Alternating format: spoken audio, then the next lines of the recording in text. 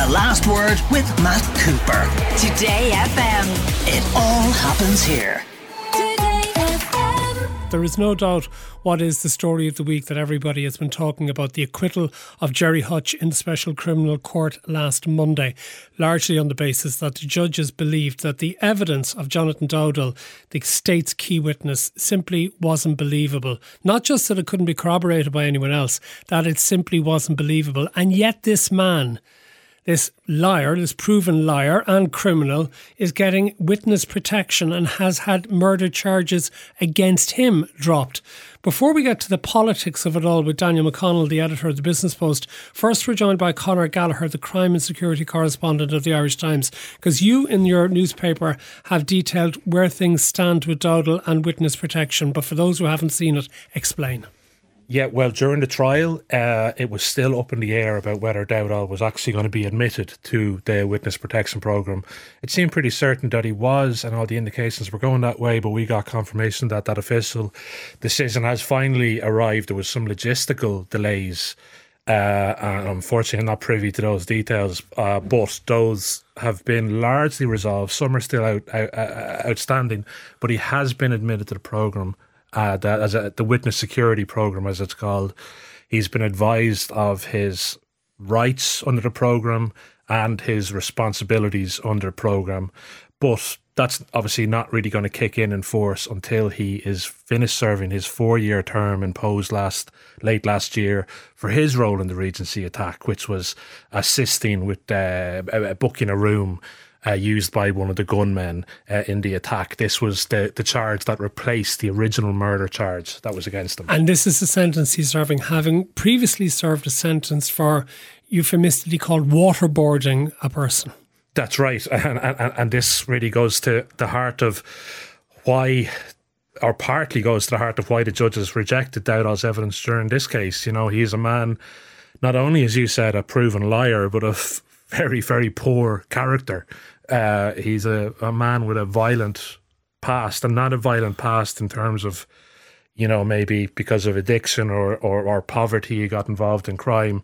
He's a man who, you know, while running a successful business, abducted or kidnapped a man who came to his house to buy a second-hand motorcycle, tortured him by waterboarding him, threatened him, said he was a member of the IRA, assaulted him, like really horrific stuff, and received a 10-year term for that. And that only came to light because of the Regency attack, because after the Regency attack, the Gardaí searched his home looking for evidence to do with the Regency, and they found a USB containing a video of him, Dowdall, and his father torturing this victim. Why did they take a video of themselves doing that? Your guess is as good as mine. You know, that I have that implies some sort of psychopath. It implies some sort of, some sort of taking pleasure out of it, maybe wanting to boast about it. I don't know. It doesn't make sense. This was a man who was trying to project. He was a serving Sinn Féin councillor at that stage. He was a serving Sinn Féin councillor, pillar of the community, you know, sponsored local football teams' jerseys, had a thriving company with, I think, a dozen employees, had government contracts, you know, to do the electrics in government buildings. So he was a person who was portraying himself as a pillar of the local community. How videoing this stuff, and bear in mind, if he hadn't videoed this stuff, he probably wouldn't be there today. And then there's something else which is relevant to what I want to come to Danny McConnell about in a moment, because what we heard during the trial of Gerry Hutch, the audio of a conversation between Hutch and Jonathan Dowdall, which referred to what was described as the shooting up of Dowdall's uncle's house. What was that about? And was he involved in that? So this is the Uncle Jimmy saga, you know, which doesn't have really much to do with the actual Regency attack, but was one of the many topics of conversation Dowdall discussed with Hutch and during their drive north. This was the 10 hours of recordings that were played to the court, you know, and among them talking about Hutch being a fan of Imelda May and Trump's chances in America and that sort of thing. Dowdall is boasting about the gun attack on his uncle, who was only identified as Jimmy, And Dowdall tells Hutch that he was interviewed, vetted before running for the local elections for Sinn Féin in 2014. He was vetted by a relatively senior Sinn Féin official who, according to Dowdall, asked him about this gun attack and said he'd heard maybe Dowdall might have been involved in quote-unquote riddling Uncle Jimmy's house. And Dowdall is boasting to Hutch really at this stage, and he says, I lied to him. I said I had nothing to do with it or whatever, but I actually did do it, and I was able to pull the wool all over. But can we believe that, given that he's a proven liar? Could it that he was just trying to boast to Gerry Hutch about doing something that he actually hadn't done? Yeah, so that's a really fair point. Dowdall has lied to everyone, basically. He's lied to the guards, he's lied to the courts, he lied to your rival Joe Duffy on Liveline when he said he wasn't involved in criminality after the Regency attack. These are all documented by the Special Criminal Court. So if that's the case, why is this lying thug been given the benefit of the witness protection programme at great expense to the state, that when he leaves prison, serving another sentence for his role in the Regency murders, that he ends up getting a new life paid for by us? So there's two things there, right? I think he's entered into an agreement, and he is at genuine risk. I mean, the Hutches want him, the Kinahans might want him, the Continuity IRA up north might want him. So he's a massive target on his back. When you say might want him, you mean they might want to kill him? Exactly. Yeah. So there is a target on his back. He's agreed to give evidence. That means he will never be safe in Ireland probably again.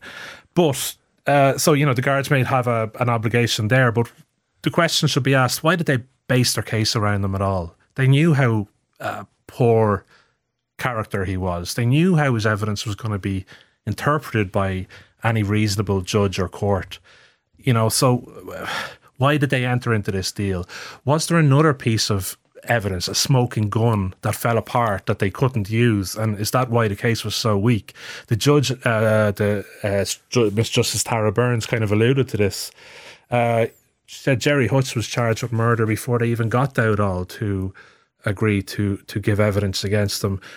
And there again, that implied that there was other evidence that then they felt they weren't able to use, so they fell back on Dowdall's testimony to try and bolster a weak case. That's possible, or that they were putting far, far too much weight on these 10 hours of conversations that they bugged with Gerry Hutch. OK, I want to turn to the politics of this. And just before we hear from Daniel McConnell, the editor of the Business Post, I want to play a little bit of what the Public Expenditure Minister, Paschal Donohoe, who of course is also a TD who represents the Dublin Central constituency in which Dowdall was a councillor and is a constituency rival to Mary Lou MacDonald.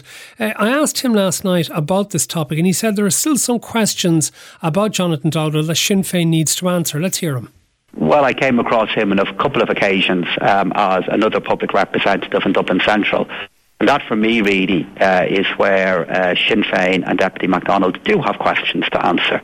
And they exist on a number of different levels. The first one, what will be the revised Sinn Féin view regarding the Special Criminal Court, a court whose value we've seen again and again in very demanding situations over the last number of weeks and months. And then secondly, it is known and accepted that a donation was made by Jonathan Dowdall to Mary Lou MacDonald. Why did it take 4 months for that donation to become public knowledge, and what has happened to us? They are really, really important questions that need to be answered, because fundamentally, if you aspire to be Taoiseach, if you aspire to be running a government, which Deputy MacDonald does, and she reminds us of this every day, as is her right, that highest office is a question of judgment. It's a question of who you work with, why, what you know, and how you trust them. The issues in relation to Jonathan Dowdall are profound that Sinn Féin and Mary Lou MacDonald have yet to fully answer. Daniel McConnell, editor of the Business Post. Is it really fair to Sinn Féin to put that allegation to them, given that clearly Dowdall had managed to dupe very many people for many years? I think it is legitimate, Matt, because I suppose it cuts to the heart of there's a wider context in relation to Sinn Féin. It's, past links with, the IRA. It is repeatedly and continuously accused of being an undemocratic party, and its question and its legitimacy and I suppose its commitment to democracy is continuously that's the charge that's often made across the floor of the Dáil, even in recent times by the current Taoiseach Leo Varadkar. What Mary Lou McDonald did in the wake of the trial, and literally, Gerry Hutch had barely walked down the steps of the CCJ when she released a statement basically saying that, there had been false and deeply offensive comments made about her during the course of the trial, and she was setting it that she'd never met Gerard Hutch and she'd never received any money or electoral support from him. But in relation to Jonathan Dowdall, she said he should never have been a member of Sinn Féin, and had I known, this is Mary Lou McDonald saying this, had I known he would become involved in what he did, he would not have been a party member for 1 minute, let alone running for public office, and I would not have tolerated it. But as we've heard, as Pascal Donoghue said, not only was he a party representative, he donated money to Sinn Féin and to Mary Lou McDonald. So this is a battle that has begun, particularly with Fine Gael. Fine Gael have been the party that have gone most on the attack in relation to Sinn Féin and Mary Lou McDonald's links with Jonathan Dowdall. Now, you could say on one level it's doing them great damage because this is a topic that causes them discomfort and is putting them on the back foot. You look at the polls, however, they're still well in the mid 30s to high 30s at this stage, well ahead of both Fine Gael and Fianna Fáil. So on one level, this is doing them no damage whatsoever on the face of it. But about that wider issue of its commitment to democracy and commitment to the law, Daniel, the rule of law. Leo Varadkar himself said in the Dáil yesterday, and I quote, "By the way, I do not think for a second that Sinn Féin is in any way responsible for Jonathan Dowdall's actions. I know it can be difficult to vet candidates, and I don't believe in guilt by association." I was just going to come to that point. On one level, you have Pascal Donoghue saying what he said to you on the radio, and you have statements coming out from the likes of Alan Farrell, almost on a daily basis, from the Fine Gael press office. Because you've had Jennifer Carroll McNeill questioning about Sinn Féin's money in relation to Dowdall and elsewhere, almost, if not weekly, then certainly kind of very frequently. But at the same time, you then have their leader coming out and saying, actually, every party has a difficulty with properly vetting people. So that was a curious sort of line for Leo Varadkar to take, and is somewhat out of step with what his own party machine have been parroting very, very frequently in recent weeks. So I wonder whether or not Leo Varadkar sees that there probably is no more gain to be gone after in going down that particular route. But at the same time, as I said, you had Pascal Donoghue on your show, very much putting it up to Mary Lou McDonald. Maybe that's local Dublin Central politics. Maybe it's not local because of what happened to him in relation to Michael Stone. That, in a strange way, Michael Stone, against whom no serious allegations could be made, became a bigger problem for Pascal Donoghue than maybe Jonathan Dowdall, a convicted criminal, has become for Mary Lou McDonald. Yeah, I think in Pascal Donoghue's case, I think it was the fact, because it was the first time that he had found himself in any sort of personal difficulty, in his long political career. It was the first time that I suppose his integrity had been called into question. You obviously had that link with Michael Stone, and ultimately, I think as someone who's aware of Michael Stone's activities, I think the biggest loss is his resignation, because he, in fairness, had done an awful lot. This is my own constituency, Matt, so I know it well. He had done an awful lot of work as a member of the community in terms of helping and getting that North Inner City project up and running and going. So I think the greatest loss it was his resignation. But it did, obviously, that episode did Pascal Donoghue a significant amount of damage. And obviously, I think there's probably an element of payback in his comments to you yesterday. One final brief one. Sinn Féin are saying if they'd known what Jonathan Dowdall is like, they would never have considered him as worthy as a member of the party or as to stood for election as a public representative, which he succeeded as. But what are the criteria for membership of Sinn Féin? What disqualifies a person, given that there are people, including elected representatives, TDs, who have served prison sentences? There are, and ultimately, I suppose, it's ultimately down to the judgment call of a national executive or a kind of a vetting committee to make sure you're suitable a candidate or not. I mean, ultimately, Matt, the ultimate goal is a calculation that a party has to make: is that are you electable? Are you there? Are you actually going to fill the purpose of getting elected into the Dáil, and whether you have a criminal record or not?